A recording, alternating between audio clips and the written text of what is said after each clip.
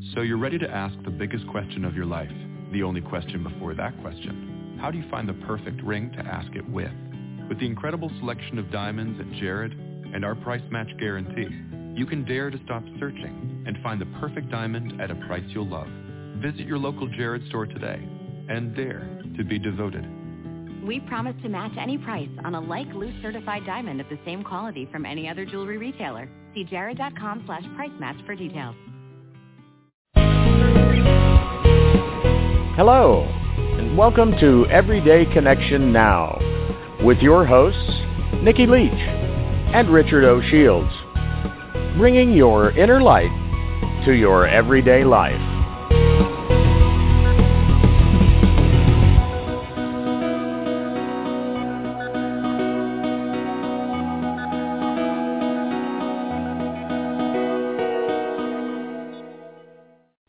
Welcome, everybody, to this edition of Everyday Connection Now. I'm Richard O. Shields, and right over here we have Nikki Leach. How are you, Nikki? I'm good. Awesome. It's all good. It's good to be here. Occasionally my geese are back, so I'm very excited. The geese are honking, so that means that spring is really here this time. No fooling. Yes. Because that one beetle, he was kind of kidding. He was just early. Yeah, he was early. I wonder if he even survived. I don't know. It turned pretty cold again after the day you said that the beetle was out, so he may have gotten nipped in the bud. Yeah. But fortunately, there's lots more beetles. For lying. Yeah, don't be fib to me about spring, particularly after this winter. Goodness gracious. You all have had the dose, but that's good. Because you have the geese live in the pond between you and your neighbor, right? Yes, indeed, they do. Well, there's one property between me and the neighbor who's rescued the original geese that have begun to build a family of geese. So essentially what happened is he rescued some baby geese and raised them, and then they disappeared one day and came back a couple weeks later, I think it was, or a week later, something like that, with some friends, new geese. And they've been coming back ever since, and they moved into the pond that's between our two properties. So they fly down and fly back, and they're like, this guy's nice. We can hang out here. We'll be cool. Right, yeah, well... we ever get in a bind, he can babysit for us, because he did once before. It's good to have a babysitter in the neighborhood, right? Absolutely. It's kind of a cool story. Oh, it's a very cool story. I'm glad you told it again.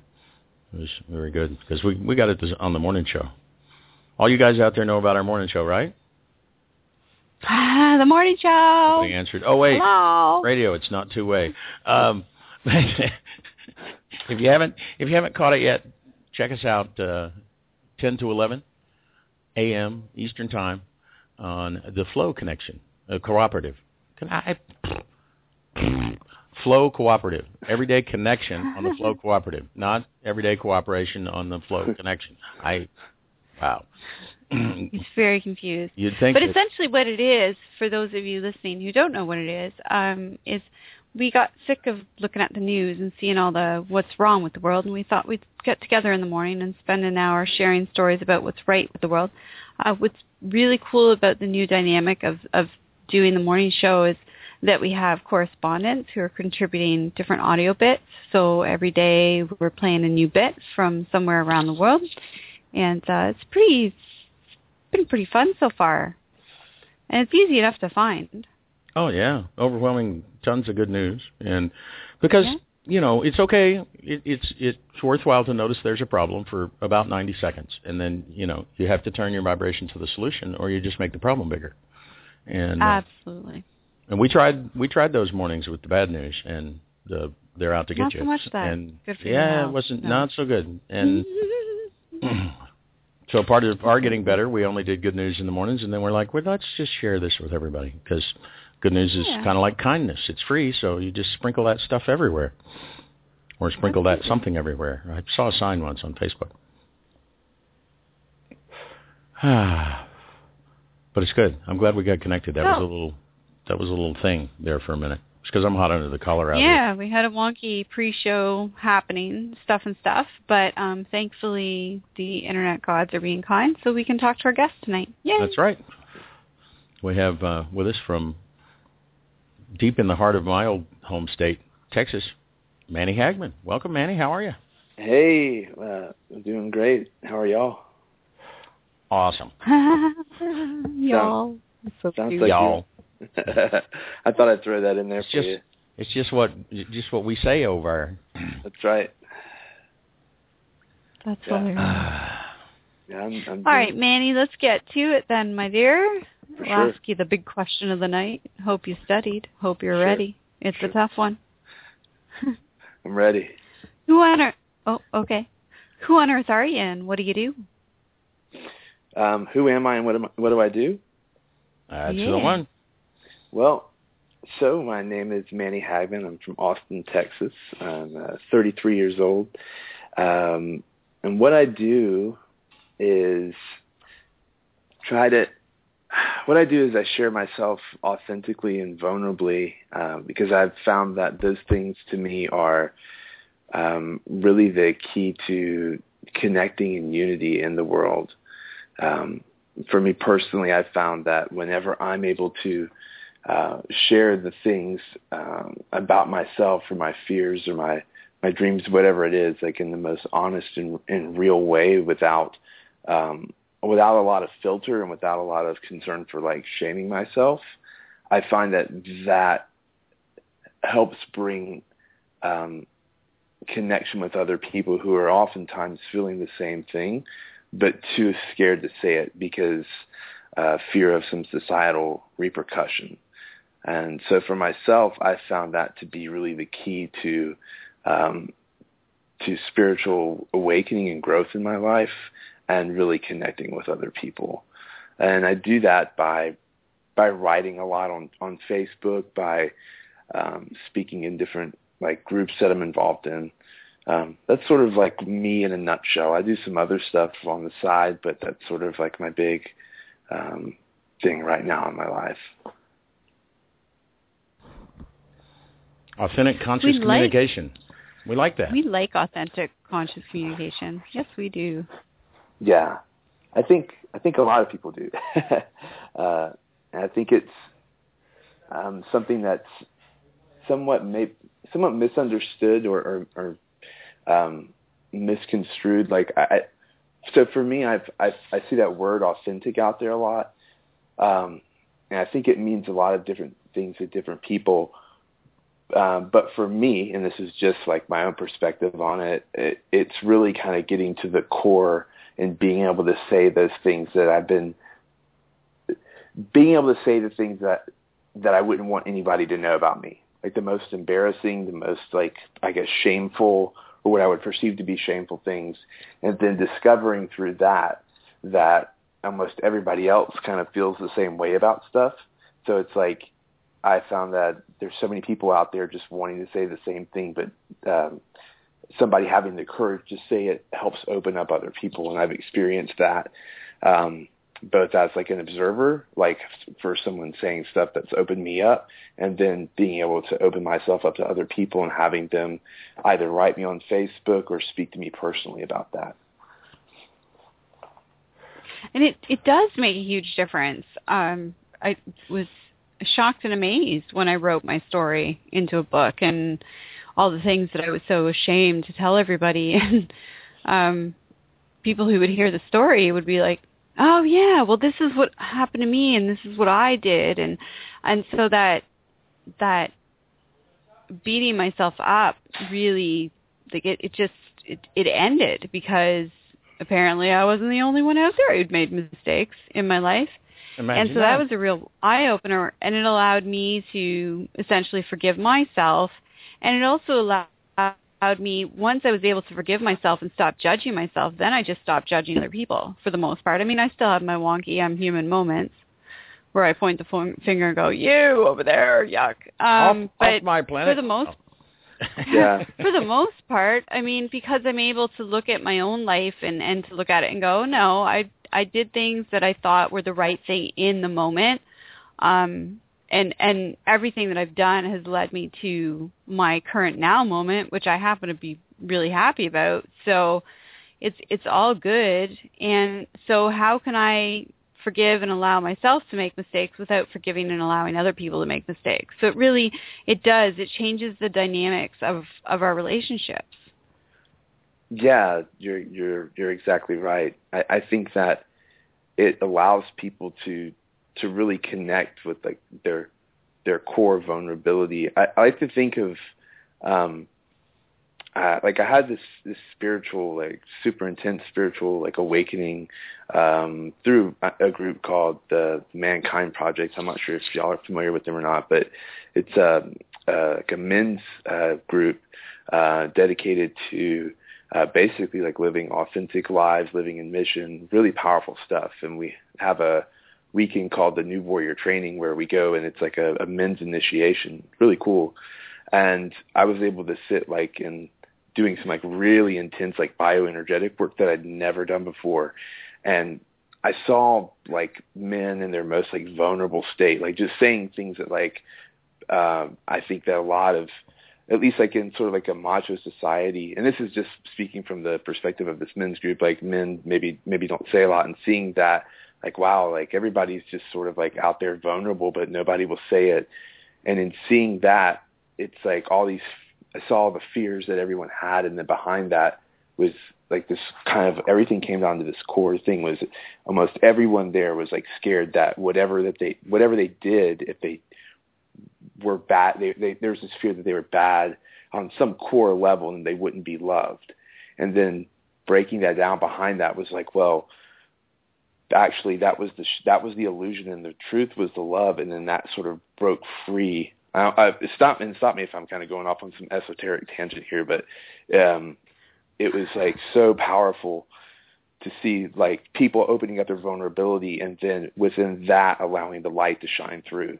And I think a lot of times there's this block that people have, and that I had for so long, that I just didn't want to not be strong. I didn't want to not appear to be this spiritual like warrior. And there's so many layers of like inauthenticity that I was hiding behind because I was scared of being judged. And finally, when I saw other people had problems, like, and kind of the same core stuff, like this fear of unworthiness and all this stuff, I was like, man, we're all in this together. And then through that, I found unity, and saw like through our vulnerability that we're all connected in this like really like real way that I was able to connect with and not just intellectualize. And I think that it's, the Mankind Project. That's a subject that's near and dear to my heart, because I think that men have really gotten kind of a short end of the stick. And this is going to sound odd from a woman who believes in equality, but we talk about this, the masculine nature of society and what that's done to women. But we don't ever, well, we do on this show, but for the most part, people don't ever address the very real issue of the damage that it has done to the men. Yeah. Because you guys are wandering around the planet being told that you have to be tough, you have to be strong, it's not okay to cry, it's not okay to feel, it's not okay to embrace your emotions, it's not okay to be afraid, it's not okay to be insecure. And well, no wonder you're all so freaking aggressive. I would be too if all my shit was all bottled up. I mean, really, we talk about oh, the poor women and how what a hard rap it's been for them, but I've never met a man. I've never been in a relationship with a man in my 38 years of life that where I did not at some point during that relationship discover, usually by accident, that he had this really nice, gentle, soft core to him, and that if I just allowed him to be who he was, that I would see somebody magical that the rest of the world didn't get to see. And because of that, a lot of those relationships are still to this day friendships. Yeah. Because I was totally okay with them being not strong all the time, because you are who you are. You feel what you feel. And if you're hurt, you're hurt. And why does society say that it's okay for a woman to cry but not for a man? That's the stupidest thing I've ever heard of. Well, that's a big one. And like what you said about like what's happened to men. Like a lot of like men have damaged other men like pretty deep. Like there's a lot of like there's a concept of like one of the big things about Mankind Project is like the basically the allowing like emotions to process. And for me, I came from like a background where I started to like study like Buddhism and all this stuff when I was around 25, and my mind and everything and the way I grew up through this like kind of like shame-based, like I was always wrong sort of perspective, took a lot of those like beautiful concepts and turned them against myself. So instead of like really I saw the beauty in them, but it was more of I'm bad. Like I need to, I'm trying to think of the way to explain it. Like, I need to disconnect from what's going on with myself and just transcend to this place, even though there's a lot of trauma and a lot of hurt from, growing up like in an abusive environment. I never allowed those emotions to really process. If I had anger, it was bad. If I was sad, it was because I wasn't spiritual enough. If I wasn't always feeling great, and that I tortured myself and abused myself with that. And through Mankind Project and finding good people to support me, to support like the authenticity of my humanness and my emotions, I was able to be like, it's okay to be angry and all these things, and really the damage that gets done. If you look at like, the damage that unhealthy, unawakened men have done to the planet, it's really because there's a lot of stuff gets like I think you said, like boiled underneath and becomes rage and toxic shame and all this stuff. And it comes out in these really aggressive, unhealthy ways. So I think really the key to healing like the masculine and like unifying the masculine and the feminine in this really sort of like beautiful way is to be present to what's there and process emotions in a healthy way and allow people to feel what they feel and learn what that means and have support. Yeah, because absolutely. And I want to highlight that, but just before I let you guys run with this, because you're both men, so I'm sure you have a lot to say. No, you're doing I just want to highlight that for a minute. Being a mother of a daughter and being a woman and having run into my fair share of feminists along this particular journey that I've taken, I want to remind women that it is up to us as women to hold space for our men, to allow them a safe place where they can be authentically themselves. And that starts with how we raise our children. One of the things I've heard of, so many times is that you have to teach your young boys that it's not okay to hit women. But for some reason, we don't ever consider that a lot of young girls think that it's perfectly okay to hit a guy because he won't hit her back. So as women, we have a responsibility to teach our daughters that it's never okay to take advantage of the fact that these men are trying to protect us. So, there's two sides to every coin. And so this is a really important issue that you're bringing up, and one that's near and dear to my heart, because I love my bad boys. I love my tough guys. My husband is a bad boy and a tough guy, but he's a very good man. And I might not have gotten the chance to see that if I just didn't, allow him to be who he is when he needs to be it. Yeah. Yeah. Yeah, no, I love how you said that. I love how she does that because I get to hear about it all the time, and she really does. But it's by the same token that I see that as men, it's part of our thing to provide a safe space for our ladies to be who they are, which is not demure and quiet and in the corner. It sometimes is loud and rambunctious, and sometimes is shallow and giggly, and sometimes is deep and philosophical, and they're just as variable. And sometimes as there's a sword. Yeah, well, they're just as variable as the winds. They can be a nice gentle breeze that plays with your hair. They can be a hurricane that blows your house down. Yeah.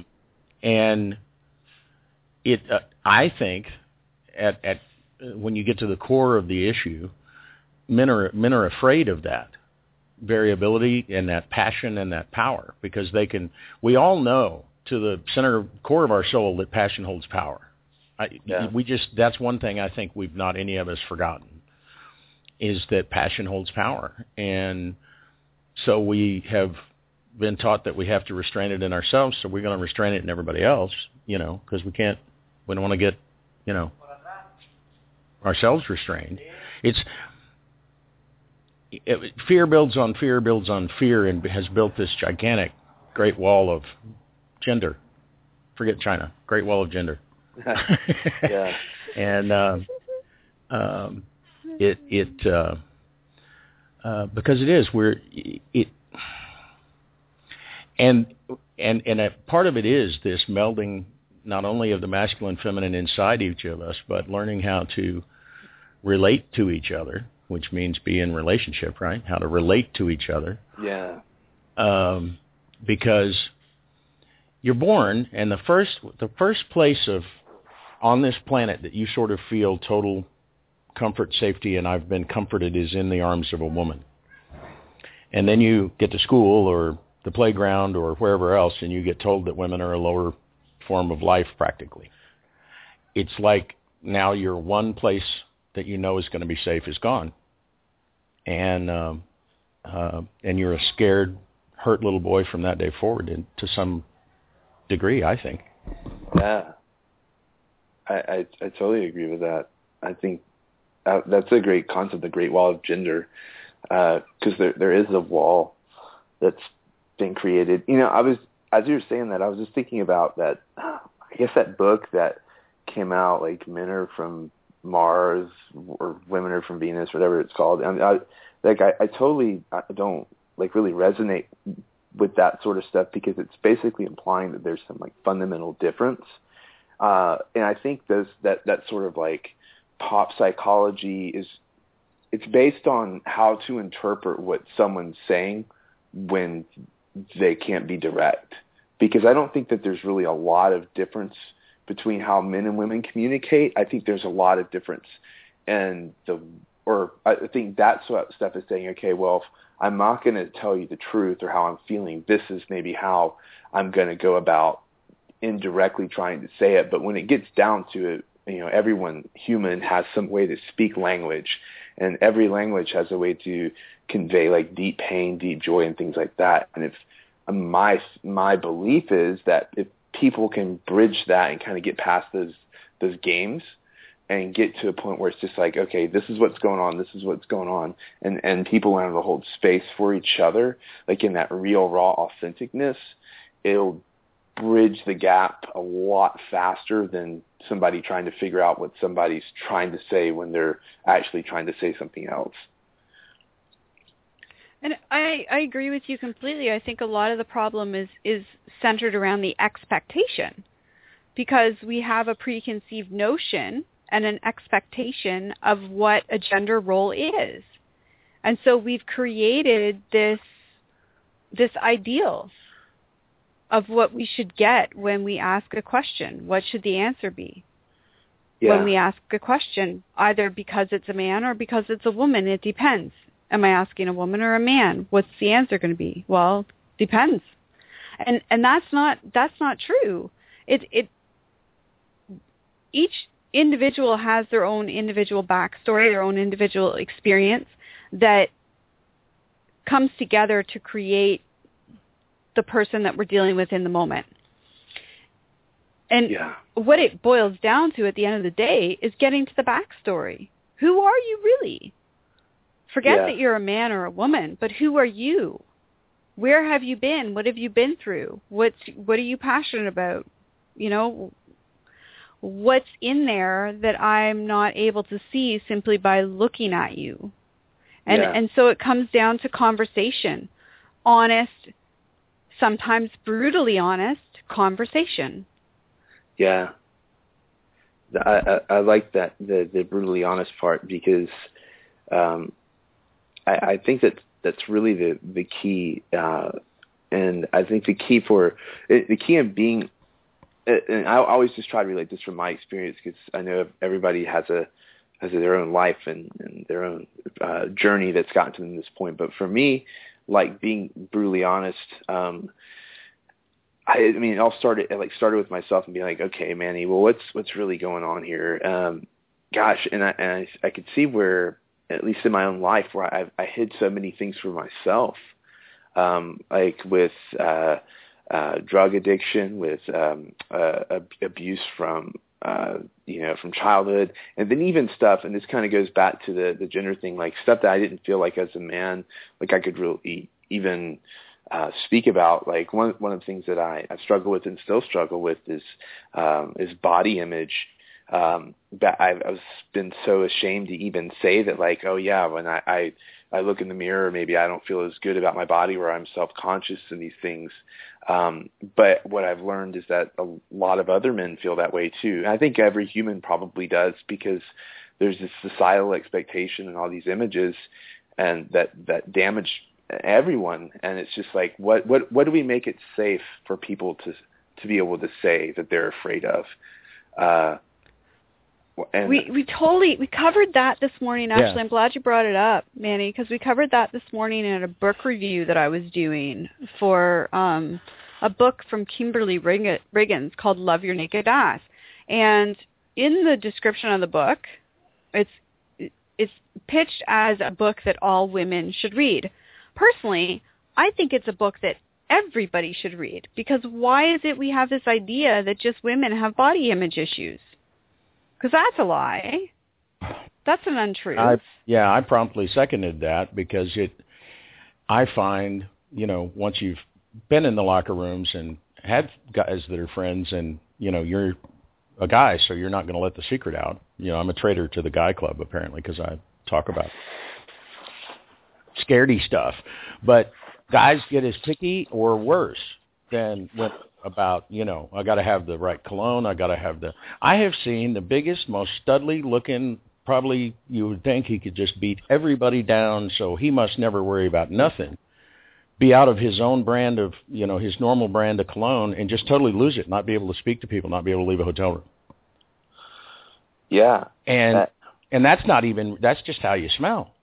Forget makeup or something, appearance, I mean, my goodness. And because, like you said, the advertising campaigns aren't just aimed at men, and they aren't just aimed at women. They're, they learned from the horror pictures long ago, Alfred Hitchcock. We're all scared of the same stuff. So let's see if we can't use a little of the whole, instead of the carrot and the stick, we'll throw a little whip in there just in case, to get them to the store.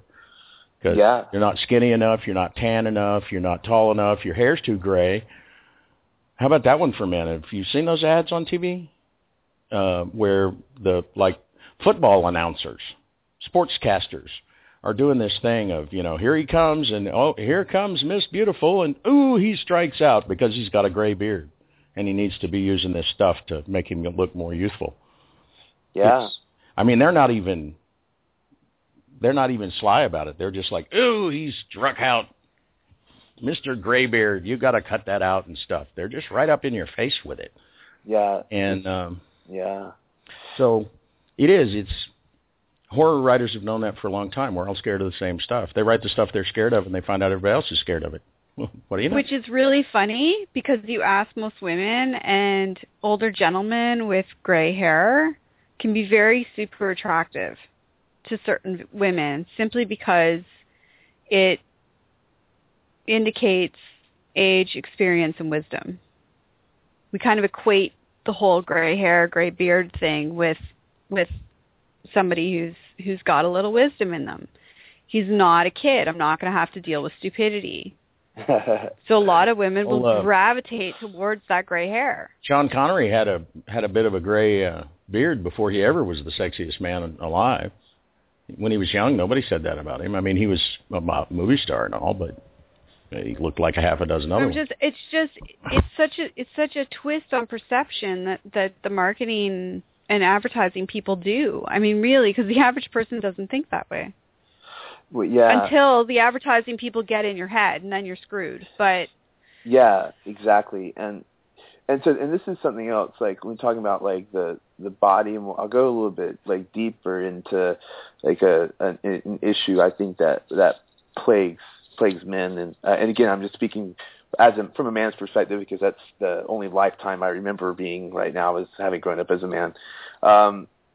So where do boys generally learn about their bodies? Well, it's usually not like if they have like a really like good family unit, then and a father who's like really comfortable discussing that, then they can learn like a healthy identity to their body, sex, those type of things, and that's really important.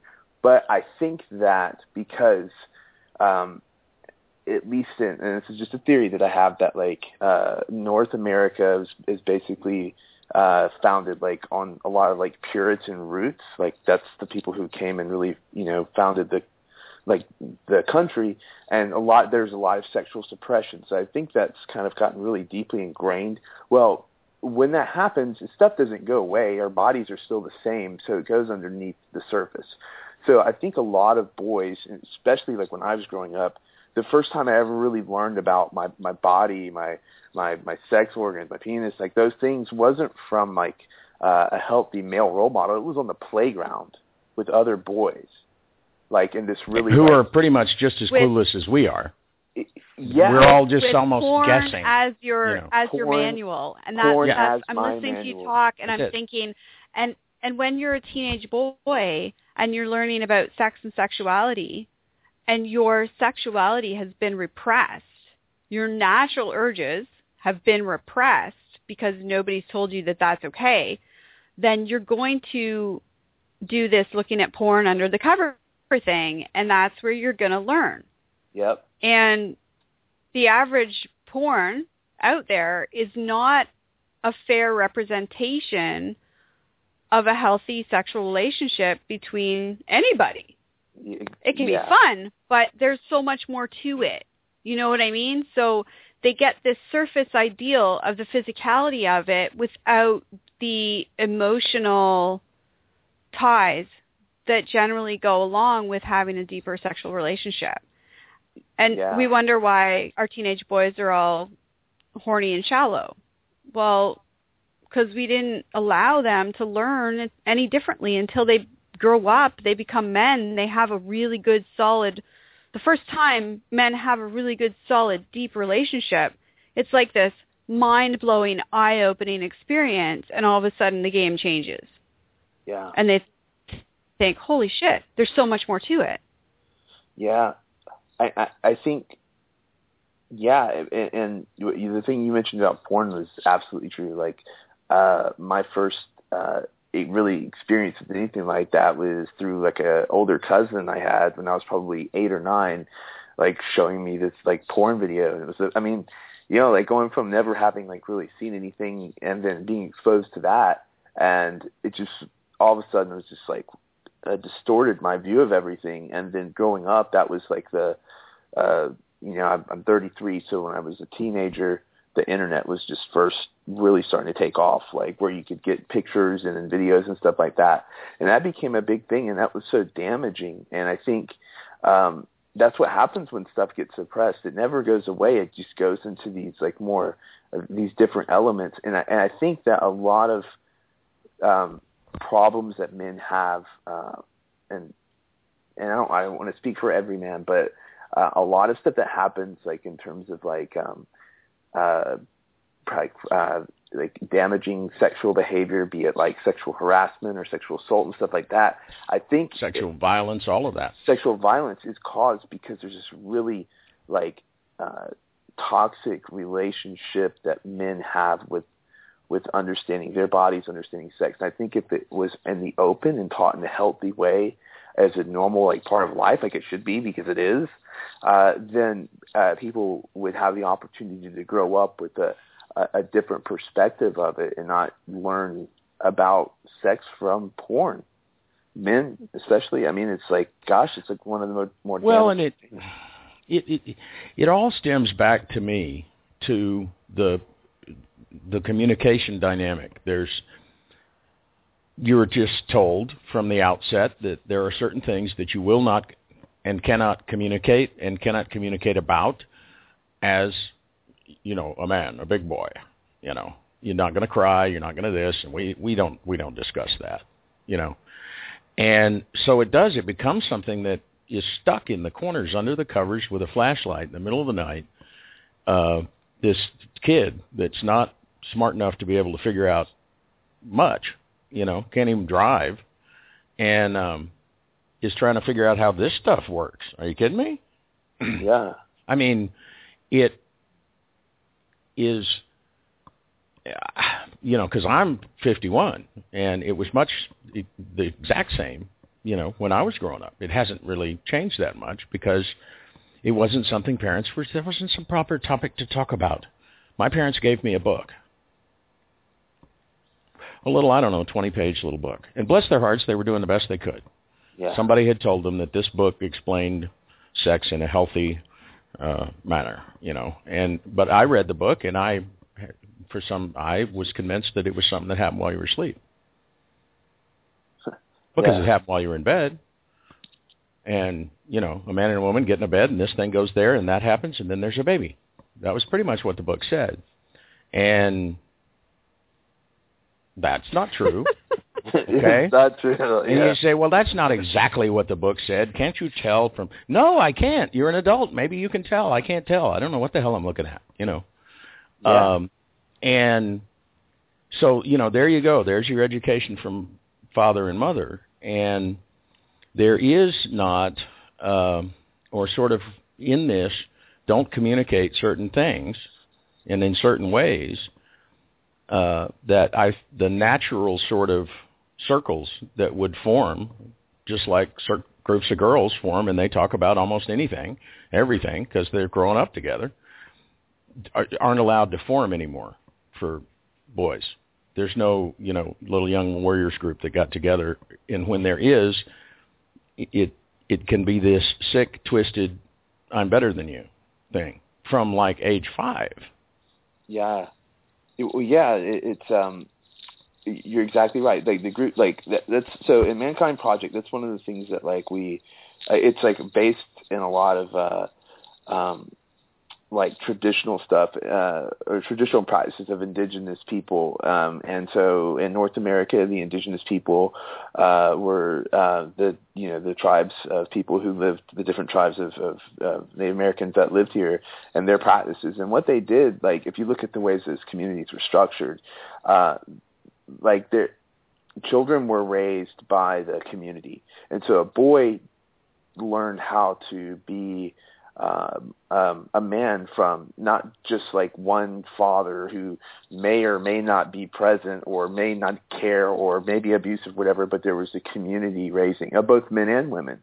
So there was like this the huge support group, and when a boy became of age, he was taken and had initiation and learned, and he knew that he was a man and he had responsibilities and things like that. And then women in the same thing, and the community raised people. Now it's this very isolated like idea that we live in a community in houses, but it's like, you know, and you may say hey to your neighbors or even have dinner, but there's not like a community of people like supporting each other.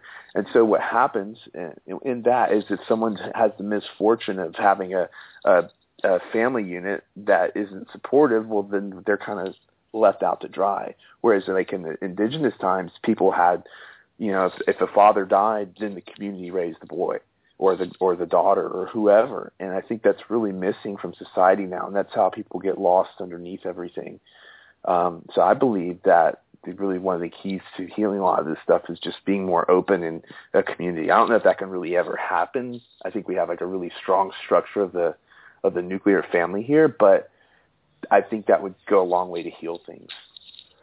Well, and I think it is happening, actually. Yeah, I think it is happening. Is it? That's awesome. Yeah.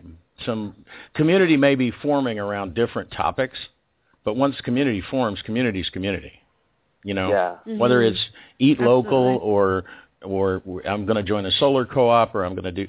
People are gravitating around and finding their spots, but it is deeply ingrained. I mean, one of the places here in town that's it's a church, but it's supposed to be a New Thought thing, and there's a women's group and a men's group and a women's repressed sexuality and men how to be a gentleman, and at least they're addressing the topics, but it's still in a very segregated sort of way. Like, I like that you pointed out that when the community raised the child, there was this input from men and from women, and when a woman told the child something, they were not able to run to their father or another man and have them go, oh, well, that's just a woman, don't listen to that. They said, yeah, you better listen to her. She's very smart. And so you were able to form a more balanced view of self and of everything around you. And it's almost like, our show, we only do good news. And things happen, but there's enough good news that we can focus on that, and that's how we want to adjust our vibration in the morning. But whether it's the good news or the bad news, I can't imagine someone not being aware of but one side, and it's kind of how we've landed somehow in society. I don't know who did that. Who thought that was a good idea? I don't know. It's like the Quebecois we talked about this morning. Wasn't it? That party was started by a former TV guy. I think that was maybe looking for I honestly, readers and I don't viewers. know the history behind it. I only know that. But silly things like that happen. It's given this horrible perspective to the rest of the country about what the Quebecois people here really want, and the truth of it is they don't want to separate yet, because this one political party speaks so loudly and so often in the media about the importance of separation and maintaining our independence and maintaining our culture, then the rest of the country thinks and assumes that everybody in the province thinks that way. And it's just a very small percentage of people who think that way. So it is exactly like that. Yeah, it's this distorted because view. Nobody's talking about it. It's a distorted view. It's a one-sided view. It's humans from the outside looking in. You look at your kids, humans are naturally curious, and they will go after something until they find out and figure it out. However, if you are supplied with information, right, wrong, or indifferent, if you're supplied with information, you think you know that. So your curiosity is satisfied. So you don't go looking for information about the opposite sex or how to live your life because you think you've been told, and it's not wise even if you have the wisest of people telling you, because the wise people, when they tell you, say, don't just listen to me, go talk to them, go over there, try this, they show you. I didn't learn what men want in relationships by reading books or magazines. I learned by talking to the men I'm having relationships with. I learned because I spent time with guys as friends, and I would ask them, because there's no better place to get inside information into how a man thinks and sees the world than to ask a freaking man. And it varies from man to man. That's what I discovered. If you want to know how a man thinks about the world, you have to ask him. Yeah, because he's an individual, just like might see it different. Just like the girls, they don't all see. All of you females in Canada see the world precisely the same, right? Oh yeah, absolutely. It's not even all the females in Sutton, I'm sure. It's an insane way of looking at it, but to get your I never understood, to get your relationship guidance out of a magazine, really, and like you said, a book called Men Are from Mars, Women Are from Venus, and this was supposed to be the guide on how to create a beautiful, lasting relationship. Yeah, how to understand the opposite sex. So you're going to title it with a title that indicates that the two sexes are so separate and segregated as to be from two entirely different planets? Yeah, exactly. Yeah. That's insane. It's like you got to have the code our book. Relationship guidance. Yeah, you got to have the code book so you know which code word to use for her to understand that you really mean, what you just say it. Yeah, exactly. Open your yap. And how many best-selling relationship authors are out there and column writers who've had like 3 or 4 different freaking marriages? It's a running joke in our recent history that's been a truth. And big-name women who are supposed to be the experts in relationships who've been married 4 or 5 times. Well, yeah, if I'd been married 4 or 5 times, I'd be a fucking expert too. And all the ways to screw it up, because I've tried them all. And exactly, right? Manny's experiencing what we call the soapbox syndrome. You've touched on something that's very important to us, and we don't mean to. No, I'm glad that run away with it, but it's passion. I mean, I think relationships are a very passionate subject, and that's something like, like in terms of spirituality, that's and enlightenment. That's something like I've really come to like understand recently too. Like before, I don't know, like I don't know if anyone else went through this phase, but there was this time where I was like, I have to transcend everything, and I need to be independent. Like all the like, you know. Oh and it's like, gosh, yeah. Geez, and it happens so much, and I see it a lot. Like it's like this heady sort of like non-grounded way of thinking. And I'm like, man, like the whole unity thing and coming together in one consciousness. I'm like, okay, well, we have other people right next to us. We have to come together with them. And I think the first part of that, I really do believe this is like relationships are where we do that, and that's like the beauty of them, and learning how to support and be interdependent in that like unique function, whether it's a man and a woman and a woman, a man and a man, like whatever sort of like intimate relationships that we create that's like a holy, I'll use the word holy, like that's a holy thing, like in terms of our consciousness. And absolutely. That's why everybody's so passionate about it. I'm going to touch on that for a second, Manny, really quickly before we go to break, because one of the things that we've discovered, and yes, Rick and I both went down that path, certainly in our own way, but we definitely went there. But here's my answer then to people who come to me in that heady space with this ideal of what enlightenment is and ascension is. And so I always remind people, here's the thing. You started out as a spiritual being, okay? So you got that on lockdown. You know how to do that. You're a freaking expert. But you opted to come and do this physical thing. And it's messy down here in the physical. But this is your choice. You wanted to do physical. So if you're going to do physical by choice, then you should do it to the best of your ability. Get messy, get dirty, be physical. Yeah. Because that's what you chose to do. It was a choice. You're already spiritual. You can't be anything other than spiritual. And everything that is physical in our current reality is an extension of the spiritual. It's a physical manifestation of that spiritual energy. So you can't ever not be spiritual, so you might as well enjoy being physical. It's been made out that we're like, Earth is the kindergarten of the universe. And so you get left with, or I had this, sort of internal clock of like, well, I'm gonna be good enough, and then, poof, graduation or something. I don't know what. It's right. If I learn enough, if I learn enough if I study about how enough, to be spiritual, how to be non-physical. If I'm good enough. Yeah. Then if I'm a good enough little boy, then I'll be allowed to be non-physical and see things from the bigger point of view. When I already knew how to do that, it was coming down here that was learning about being physical. It doesn't. Okay, you can blow up a planet, but can you tie your shoes? Yeah. not so much. Yeah.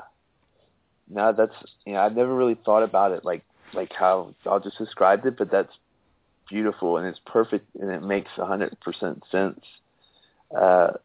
Like we already have the spiritual thing down, so let's experience. We came here to experience this, so why not experience like all the beauty, all the messiness of everything exactly going on. And you know what it helps with? You know what it really helps with? And this is really cool. It helps with that judgment thing, because once you get there, if you can fully embrace, and again, like I said, I'm still working on it because I am physical, but if you can really fully embrace the truth that all of it is God, then you will stop pointing your fingers at them and they and all those people out there that are doing that you don't agree with, because that is also a physical expression of God. Because God, the Creator, that core spiritual energy that manifested into physical, really just wants to experience as much physical as it can. So therefore, it has to create it all. The good, the bad, the ugly, the beautiful, it has to all be in there. And that's where the balance comes in. That's where the appreciation of the complexity and the diversity of our world comes in. And that's where you really start to understand that there is no room for judgment, because it's all good, it's all God. Yeah. How can it be anything other than? It must all need to be there. It wouldn't be there. Why is this happening to me? Well, it's not happening to you. It's happening for you, and it's doing so because it was your first choice. Apparently there is a little bit of focus ability involved in being able to be physical. And so why would you do that to learn how to be spiritual, which is what you were before you came and when you leave? So, I want to make it to be non-physical. Yeah, well, all you got to do is croak, and I'm guaranteeing every one of you is going to do it. So, get over that. That's coming. So, you got that covered. Let's go to the beach, and communicate. And it's just the spot where people get hung up is the fact that it's so simple.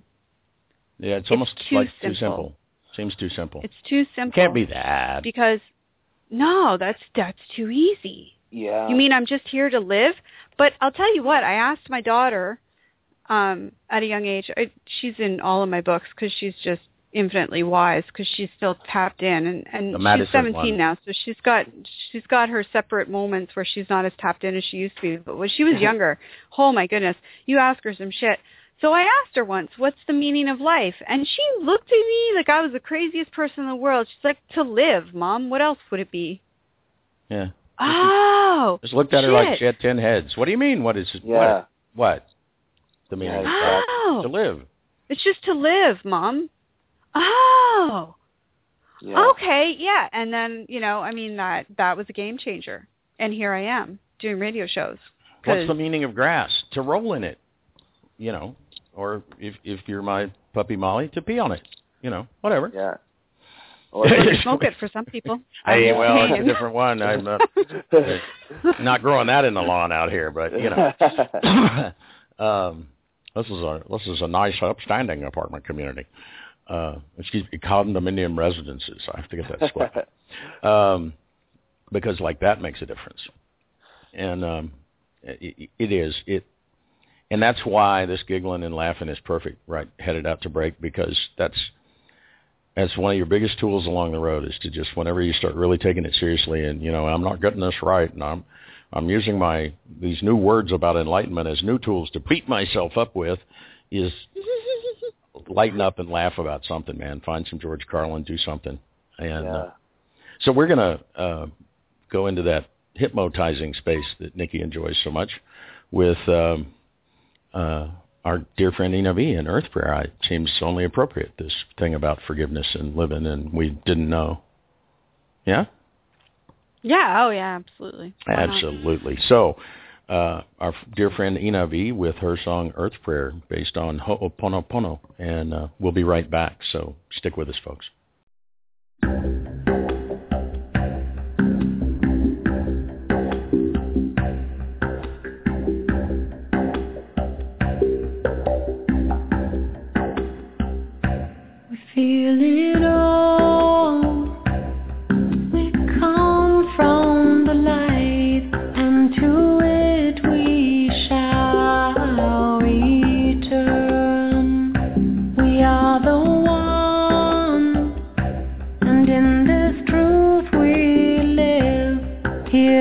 now upon the earth.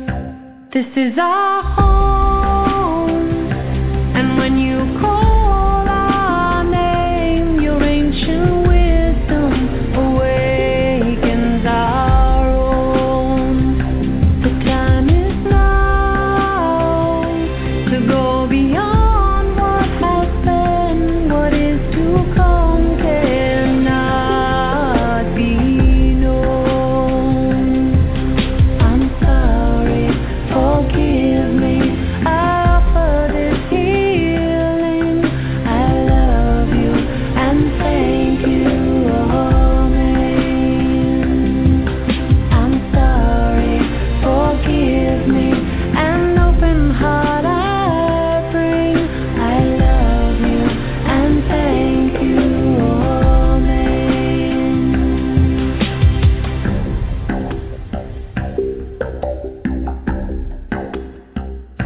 We have a choice to walk in a good way, make new decisions, pray for peace within us all. We can find strength, together we rise and face the wind. We awaken when we listen to Earth's call. Don't sleep tonight, we have 1,000 songs to sing. These ancient songs, they lift us out of suffering. Come dance with me, for there is only one prayer. Truth is all, no end and no beginning. I'm sorry, forgive me.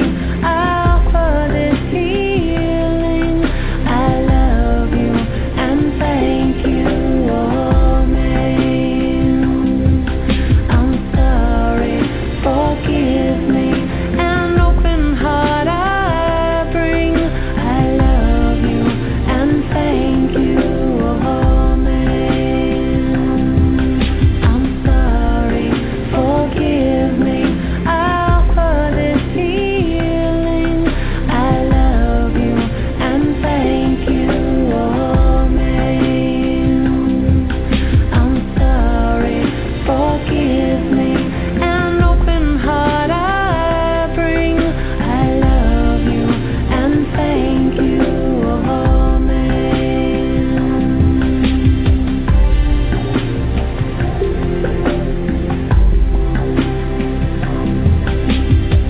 O Great Spirit, creator of all things, of the west and the thunder, of the east and the sun, in the north the shining elder, and the south our mother's womb, to those above and below us, to the seen and unseen, those who have walked before and after, we ask your assistance to live simply. Please forgive us, for we know not what we do, and we thank you for all you help us do.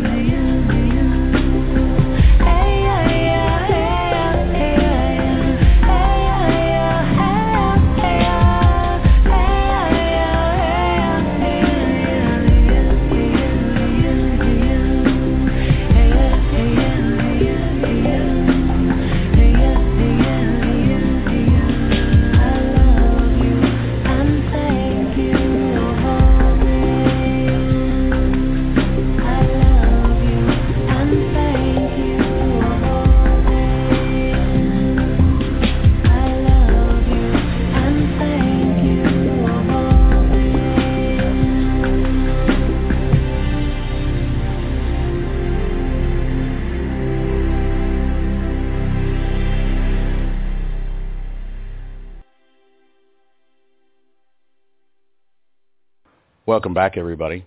Again, that was our dear friend Ina V, who you will find at www.enavie.com. That's enav.com. And check her out. Awesome music and doing some very cool philanthropic stuff with the proceeds from that particular song, because it's a song about healing in the earth, so she figured the money from that should go to the earth for healing. So how cool is that? Well, we really ought to take care of our mother, since she takes such good care of us and all that. Yeah. Cleans up after us, really. Yeah.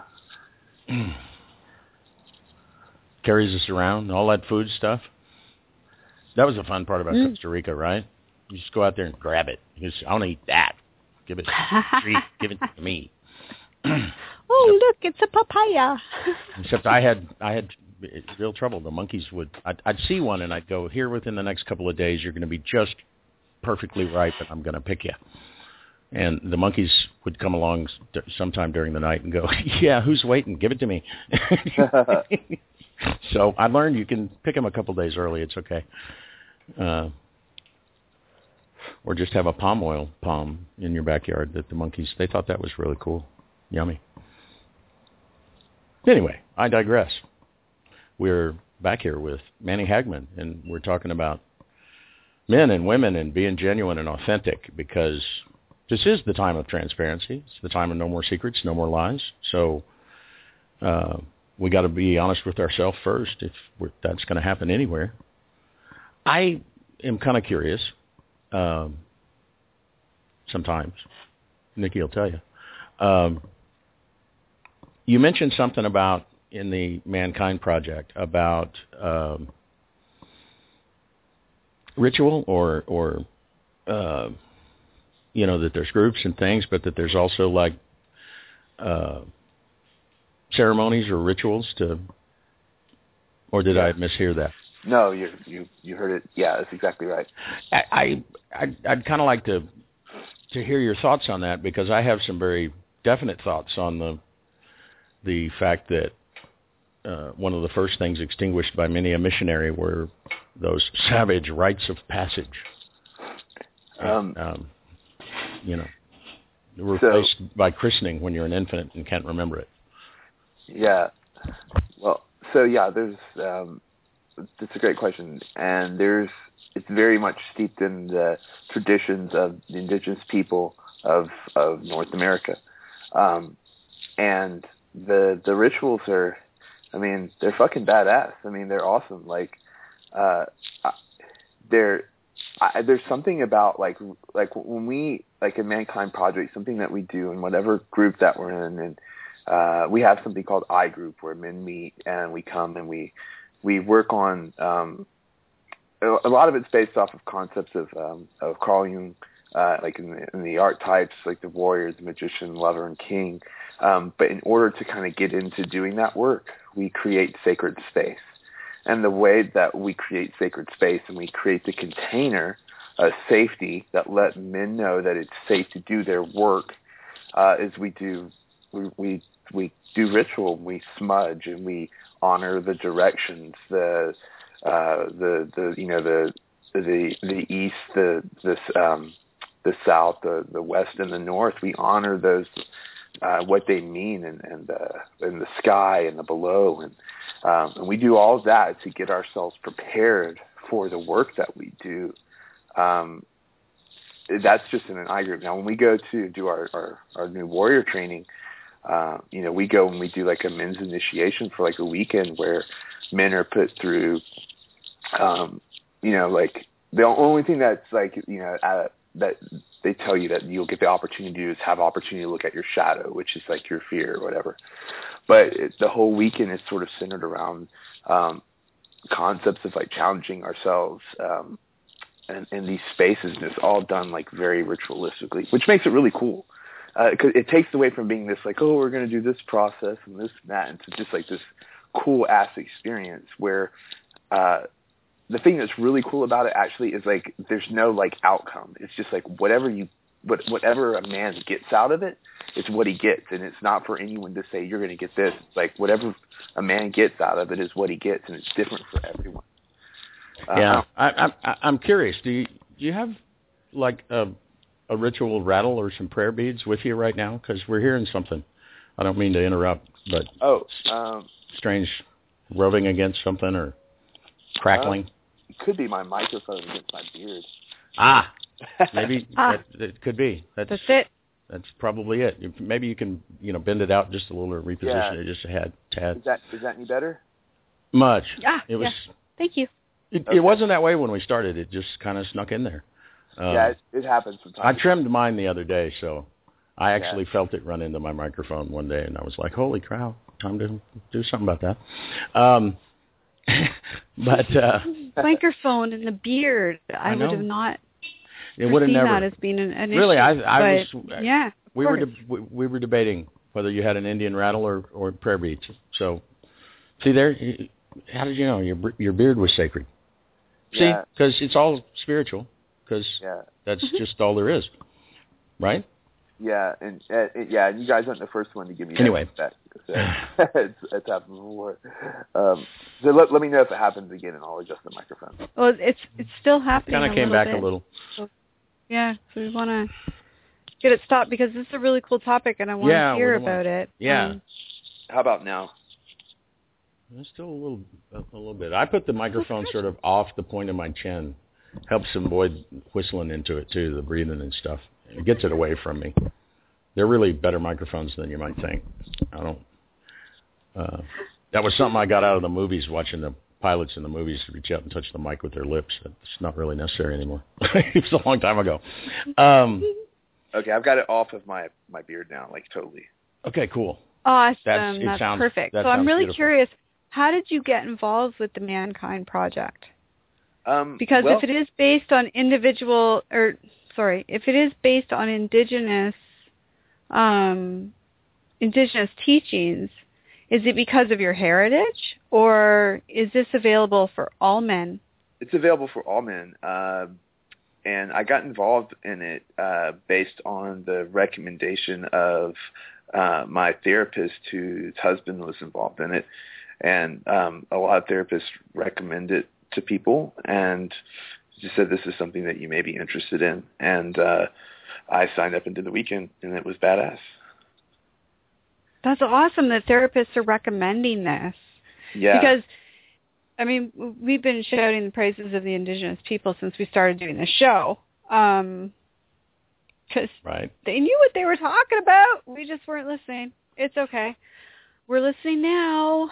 So it's really nice to know stubborn, that... if nothing else, human beings. Oh, yeah. Me, anyway. Really stubborn. We are. But it's nice to know that there's counselors out there and therapists that are recommending this as part of a person's healing journey, because, to be quite honest, you kind of need it, I think.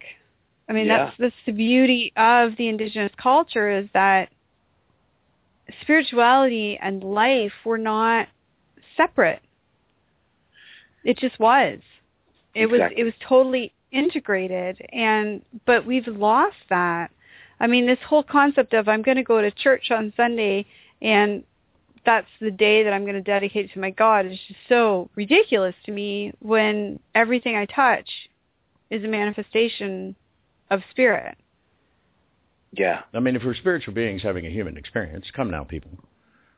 Turn that fierce logic loose on it. But the indigenous knew that to be a truth. It was a basic truth that they all knew, and that they grew up knowing.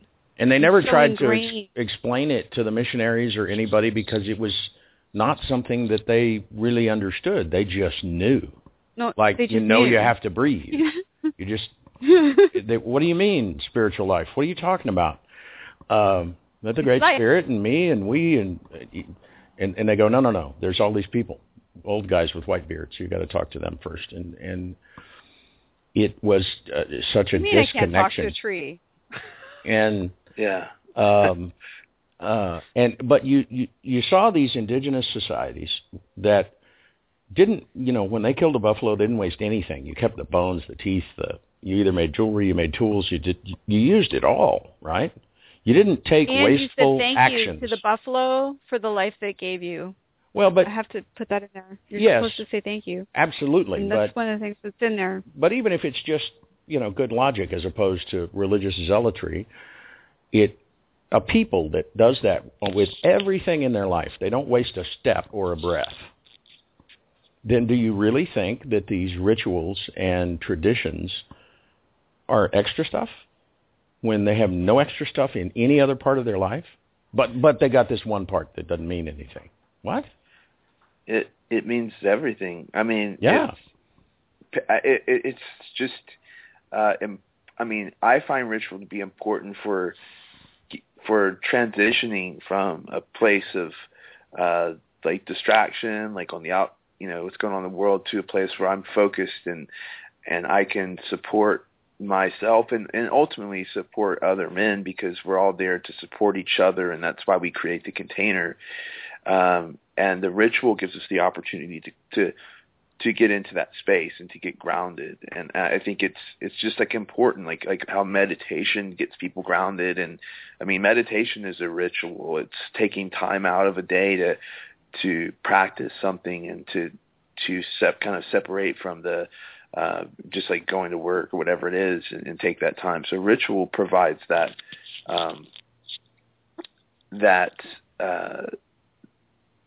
I guess like the external means to get our internal clocks aligned with what we want to do in the work. And it's like saying that what we're going to do is important here. It's not like we're going to sit down here. It's like, no, we're going to take this seriously, because there's like deep emotions running and all this stuff. And I think it should be taken serious. Oh, I agree. And it is that sort of thought, that this need for space and feelings and coming of age to be a man, and that's not like the only transitional spot in people's lives. There's a lot. But to just presume that none of that means anything and who needs all of that, that was pretty, I think,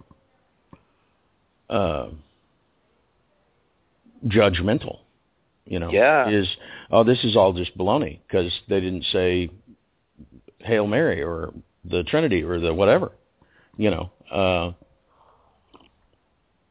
and it is a shame, but it's a fantastic thing that we're starting to rediscover it, because there's no, I don't believe that even, some of the few rituals that sort of surround growing up I begin to touch the places that some of the native rituals touch, because they have to. That's how they were designed.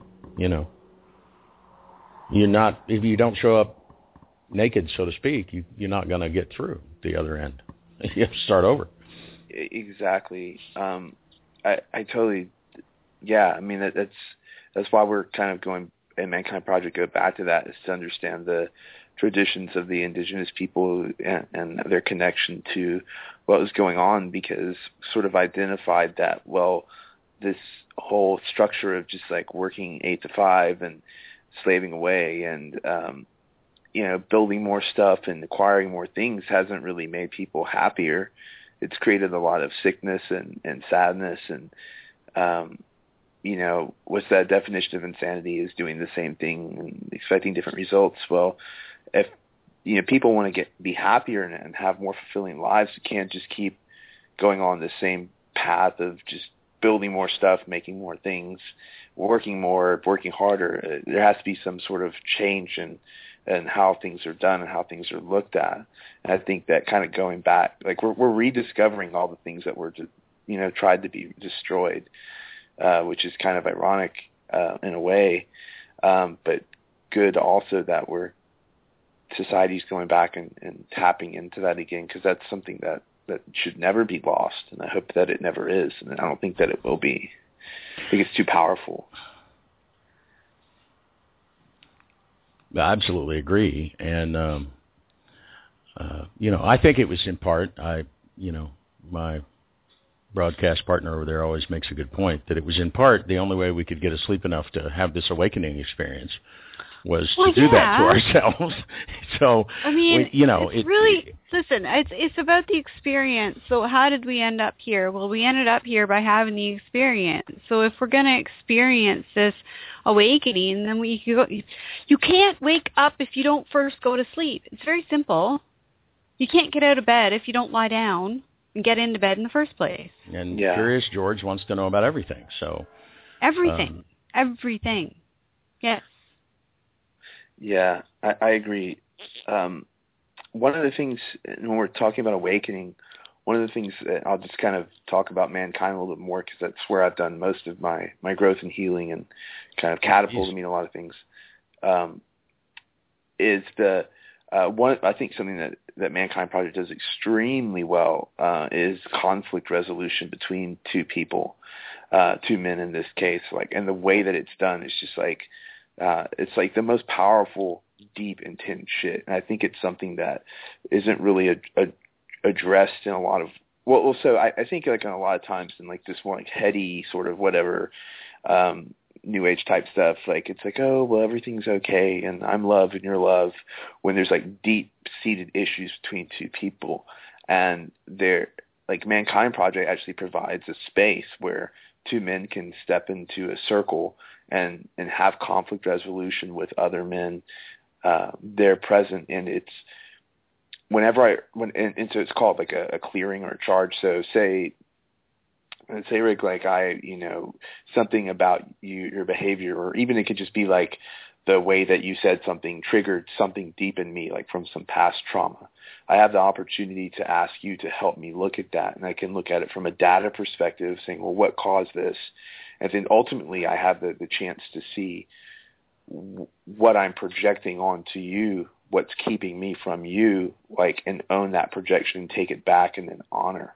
And it's just so powerful to be able to do that in a safe way, like, especially with men. Generally, it's like, if you look at conflict with men throughout time, it usually ends up with violence. Like, that's what happens, like, with men, if you just look at his story. It's an escalating crossing of swords until there's bloodletting. Yeah. Nikki has experienced this there's three of us in the network, and two of us are guys. And sometimes we're not okay when we're unsupervised, because if there's a problem, particularly before we got to know each other better, there was conflict. Like a big old cockfight. Yeah, conflict was the first place we went when you said, listen, this is not going to cut it. The other one went, rawr, and then that's all there is left, is the escalation of the growling until there's going to be a little bloodletting. Yeah. And nature provides plentiful examples. The two lions start growling at each other. If one of them doesn't walk off quick, there's going to be a mess. Fur's going to fly. And having the tools to be able to genuinely and honestly communicate and go, wait a minute, I'm tempted to think that you're something wrong with you, but I'm in community with you. I know there's not something wrong with you, so I got something going on. Could you help me look at that?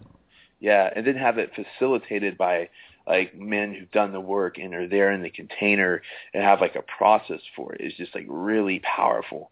Like, it's like, and say like if I were to go into a circle with you, it'd be, one of the first things we say is, this isn't about you, this is about me. And I have to ask you to do that. And you could say no. So it's just really powerful. And if I want to honor a man, like, I want to be close to other men. I want to be close to my brothers and be close to people. I want to help a man do his work. And it's like, it's crazy. Like the shit that triggers people is like, I could have a haircut that reminds a man of a guy that, stole his last girlfriend or something like that. And he's triggered the shit. His shit's coming up and he's in traumatic memory, and he's really feeling that. And it's like, my job is to help. If I choose to, I can help him honor that and help him look at that and help him see his pain. And it's so really, really, really transformative. And a thing I like about it is there's nothing that's too small to look at. Like, and I think in society, be like, oh man, you're just whatever. I'm like, no, man, this man has a wound, and like, I'm bringing this up, and it's not about me, but I can help him do his work. I can be the mirror and help him see that pain and help him express that vulnerability. And it's really, really powerful. And I wish that society had more ways for conflict resolution. And I think that there's probably a way to do that with men and women, and just a new way of just honest conflict resolution. Well, we've done a couple of pieces on our show, actually. From first piece we did that came to our attention was about a school, And then the next piece was about a prison, like No Man's Land prison in California, where they're reintroducing the native talking circle. Talking stick. They even have a talking stick. If you don't have it, you can't talk. And if somebody has it, you have to listen with the intent of understanding. And of course, they're calling it alternative conflict resolution. I call it conflict resolution, and all that other crap they tried in between was the alternative. And but that's silly me. It's one of the big mysteries to me. And it doesn't matter what they call it. The fact is they're doing it. They're doing it. That they've tapped into the fact that this works, and they're starting to integrate it into some of the places where we need it the most. So, like you said, good on them. Yay. It can be the craziest stuff, and sometimes you don't know until somebody can kind of help you look at it. You don't really know what it was that just triggered you. You just know you're triggered, and you want to hurt something. Yeah. And it just is really, I had a weird experience when I was a kid with the Space Needle at the Hemisphere, 1965 or something. And Space Needles have always bothered me ever since then. I don't want to go up there. I don't want to be part of that. I don't want nothing to do with that. And how ridiculous is that? So you were saying, the things that trigger somebody, so crazy. No, it just is what triggers you. Yeah. And so you thank the trigger, and you do that Elohim thing. This trigger is mine, and you go ahead and you pull it up close and you look at it and see what's going on, and to have a supportive space to do that.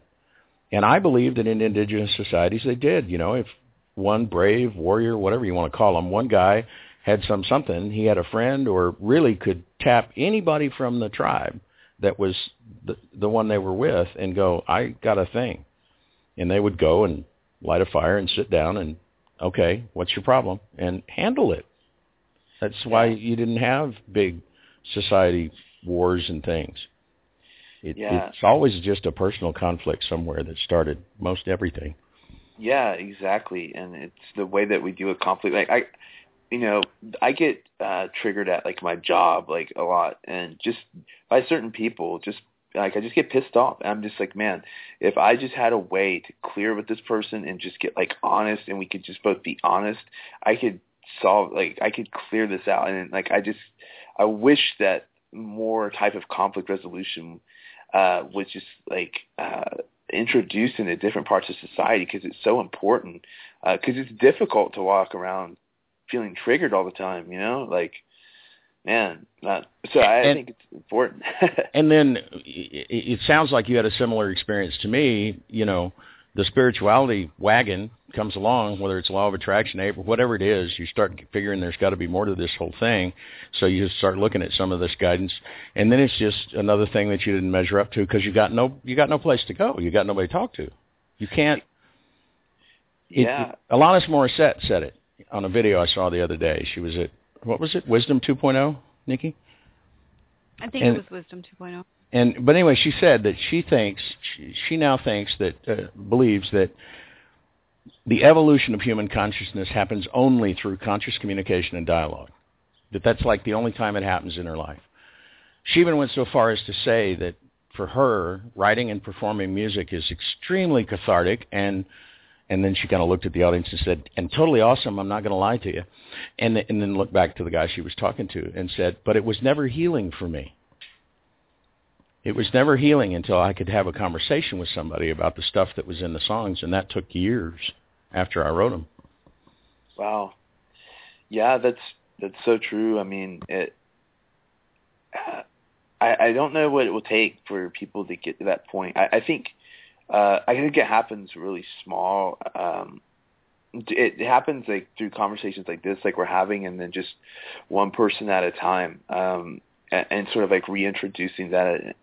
But I think it is like super important, like communication. It's so like we're all human. We all speak. We all express emotion. I think the key to getting connected, it really is through communication and having like something else I do that I really love about Mankind Project is there's like an elder system like where like men who are above a certain age are revered as elders and like as wise, and there's like not like a hierarchy, like we're all equals, but people are given respect based like on experience. And I've noticed a lot in the world where it's like this competitive, like I'm going to jump ahead of this person to get here, especially like in the corporate world where it's just like dog eat dog, you know. And I really like having that structure of like father figures and people to learn from, and it makes me feel safe. And I think that's something too that indigenous cultures did very well, was look at aging as something beautiful and something that should be honored and respected as like wisdom. Yeah, most generally it is, and they knew when somebody was wacko, and everybody, yeah, that guy's just wacko. Don't worry about him. But you know wisdom when you hear it, and it often comes through experience. You know, banging your head against the wall for a little while seems to be a good way to teach humans things. Bang their head against the wall. It works for me anyway. I've done that. Yeah. And so, you know, not to be taken to extreme, like anything on this planet, everything's been taken to extreme in some one corner or another. It's not that ancestors are to be worshipped and stuff, but your elders can tell you. And really, I find when good elders are dispensing wisdom, one of the first things they go is, "Oh, you think that's crazy? I was terrified of so-and-so." And then they talk with you about it, as opposed to, you know, it's just not the case that, you know, well, you're a man now, you can't be feeling such frivolous things. Be gone. You know, straighten up and fly right or die. This is Sparta. You know, it's not like that. It's really not. Yeah. Hey, Nikki, I have a question for you. Sure. Like, do you find do women sort of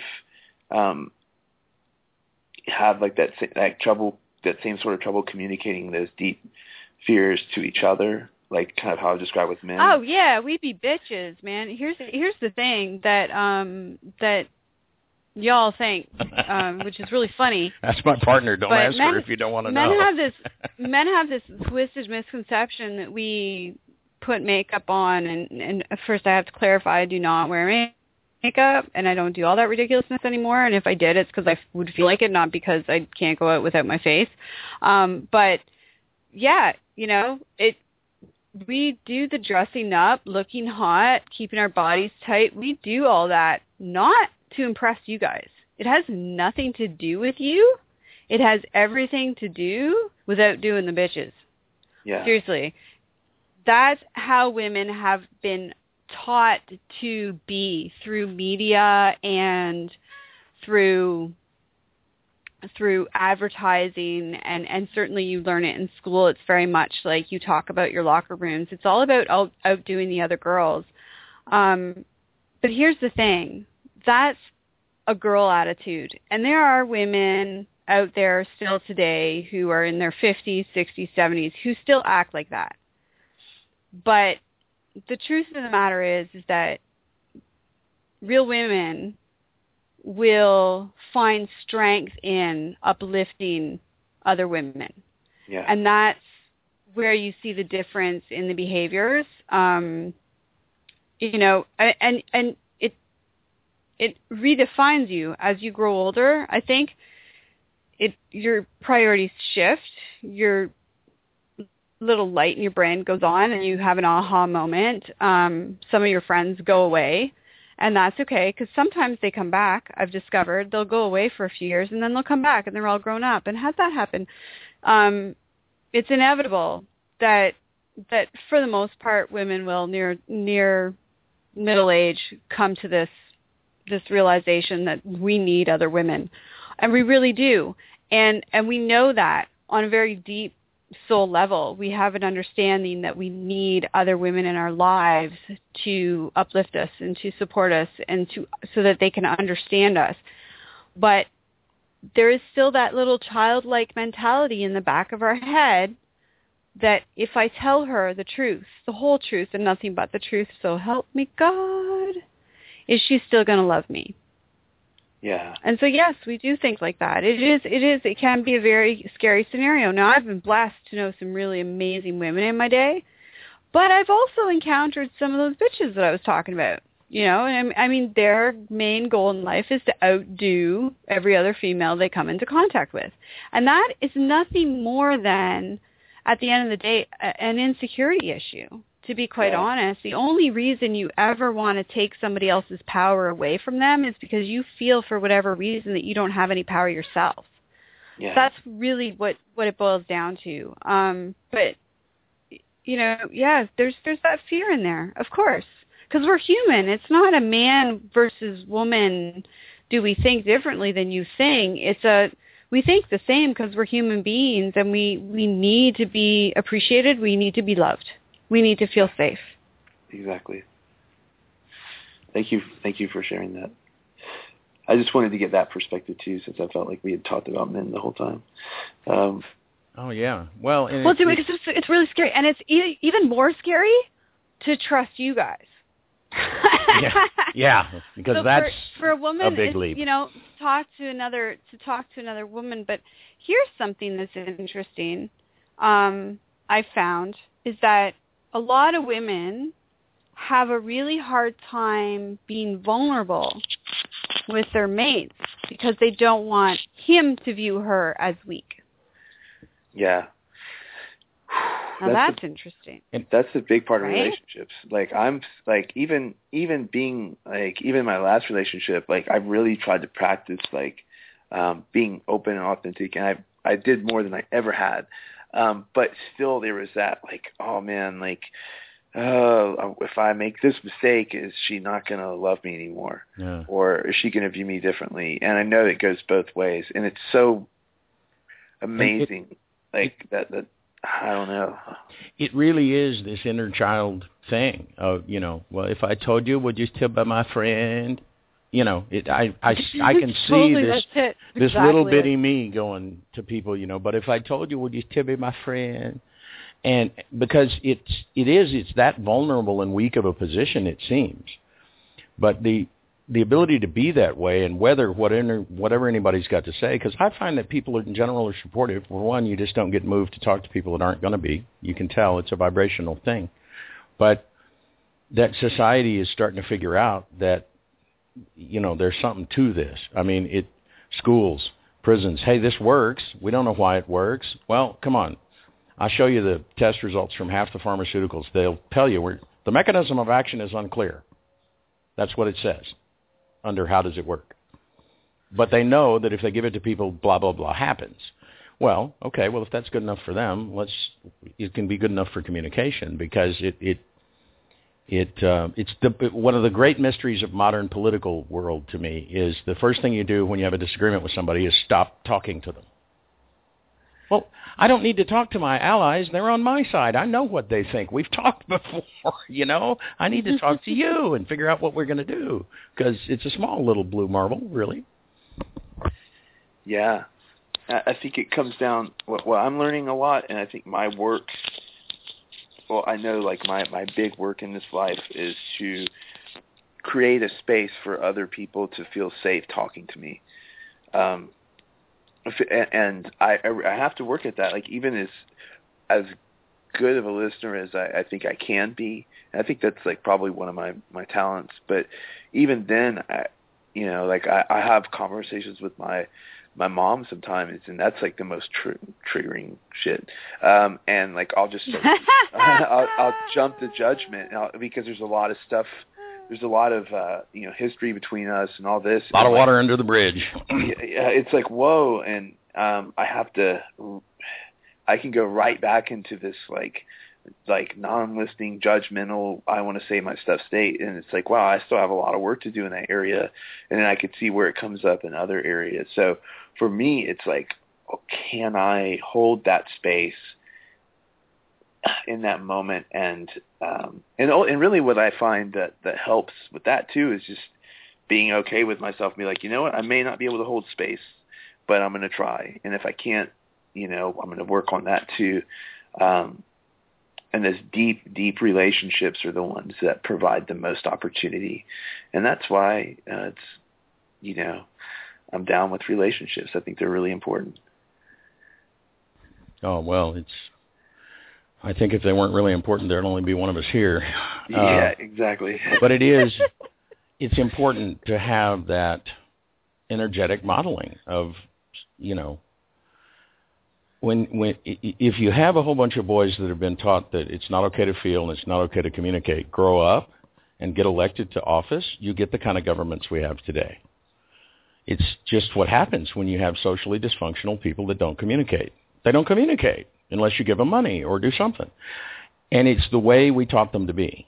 So, I can't get too angry, but I can say, look, dude, would you take a look around? Could you, hold up, let's talk.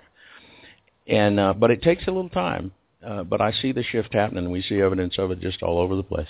It's leaking out all over the place, wouldn't you say, Nikki?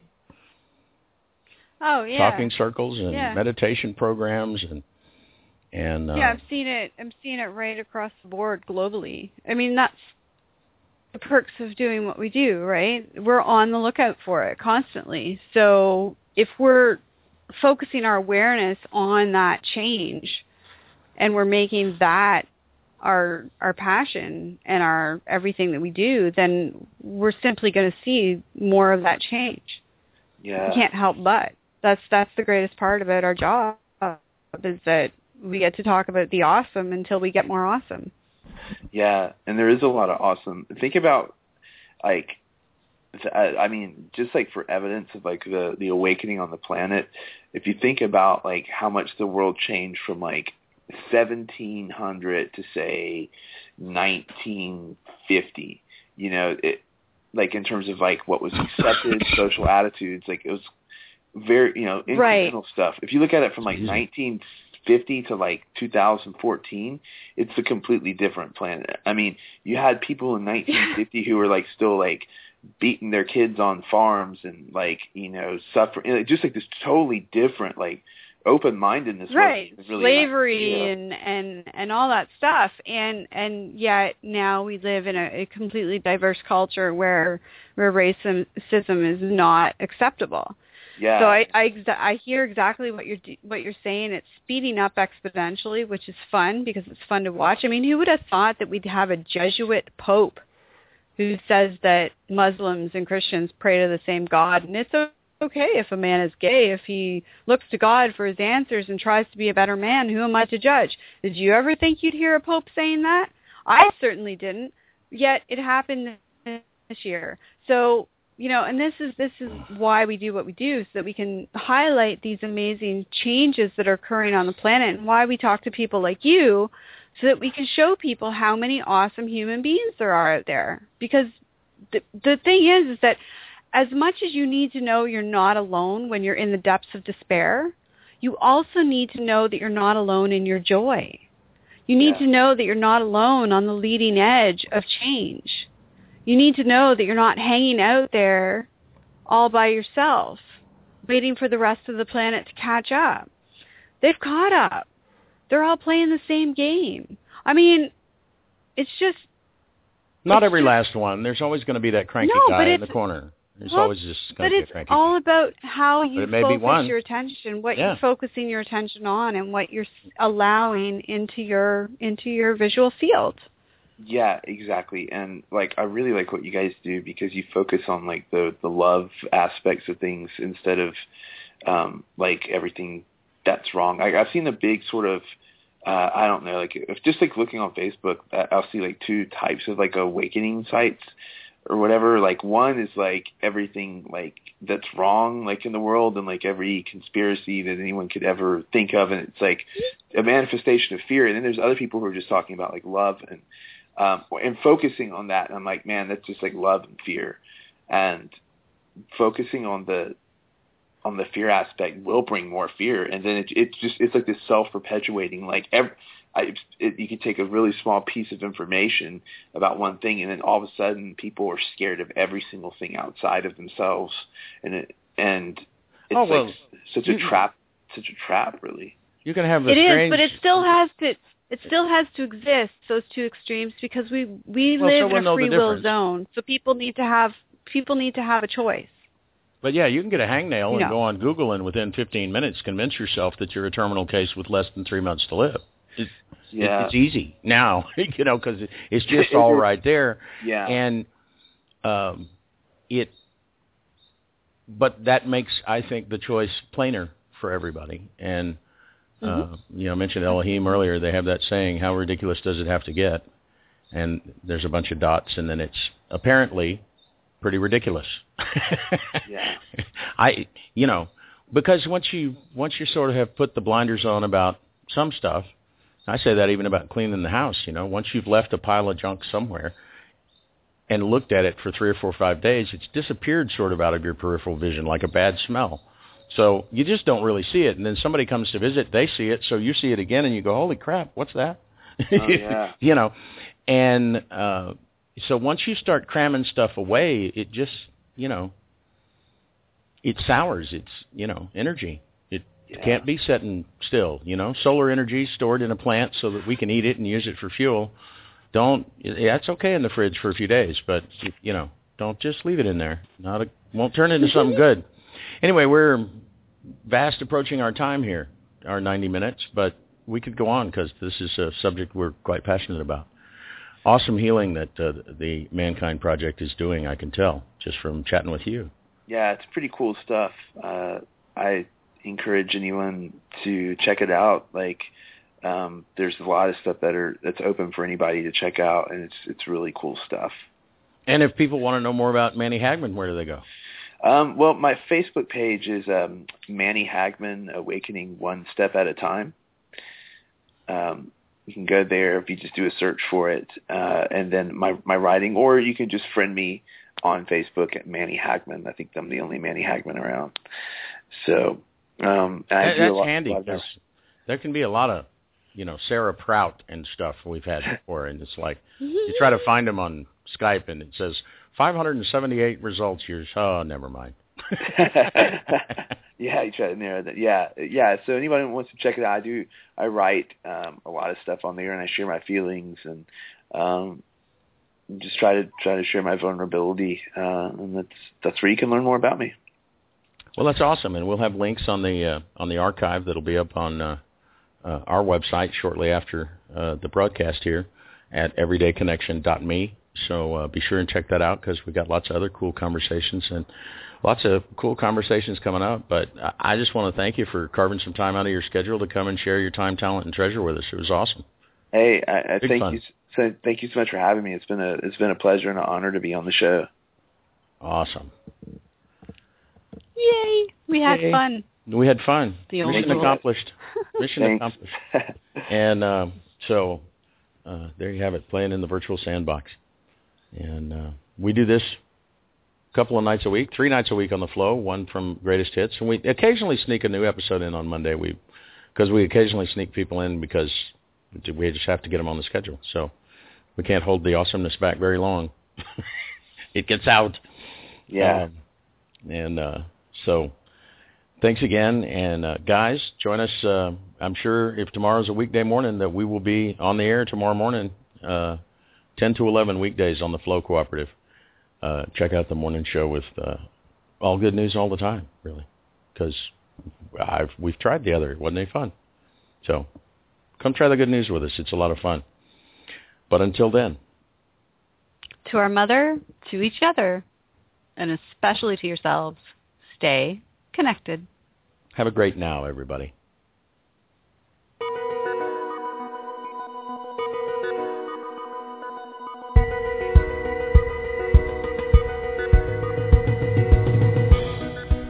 Join Gene and Rick again next time.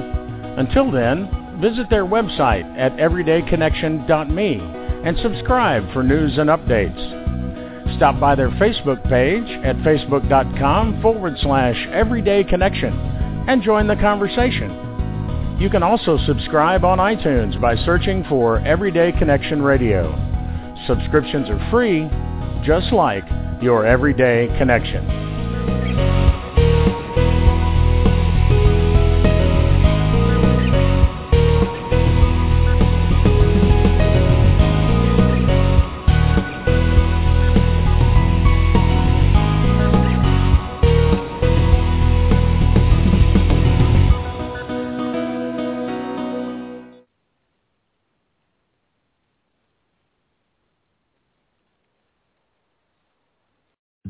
ready to ask the biggest question of your life, the only question before that question, how do you find the perfect ring to ask it with? With the incredible selection of diamonds at Jared and our price match guarantee, you can dare to stop searching and find the perfect diamond at a price you'll love. Visit your local Jared store today and dare to be devoted. We promise to match any price on a like loose certified diamond of the same quality from any other jewelry retailer. See jared.com/price match for details. So you're ready to ask the biggest question of your life, the only question before that question. How do you find the perfect ring to ask it with? With the incredible selection of diamonds at Jared and our price match guarantee, you can dare to stop searching and find the perfect diamond at a price you'll love. Visit your local Jared store today and dare to be devoted. We promise to match any price on a like loose certified diamond of the same quality from any other jewelry retailer. See jared.com/price match for details.